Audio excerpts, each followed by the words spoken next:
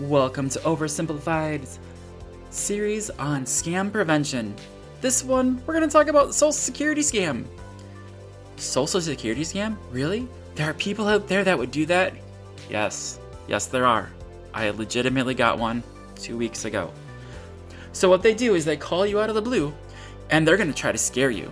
They're going to try to tell you that there's absolutely something wrong with your Social Security number, or your Social Security number was identified in some sort of horrific crime, probably in the state of Texas, somewhere that is far away from possibly where you live.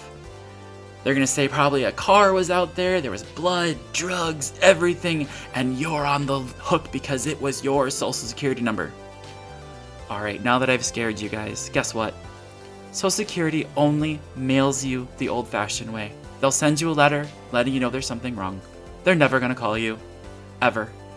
So remember, if they call you, it wasn't them. And that's all I got, guys. Remember, I appreciate you. Remember, someone out there loves you. Someone out there likes you. And have a great day.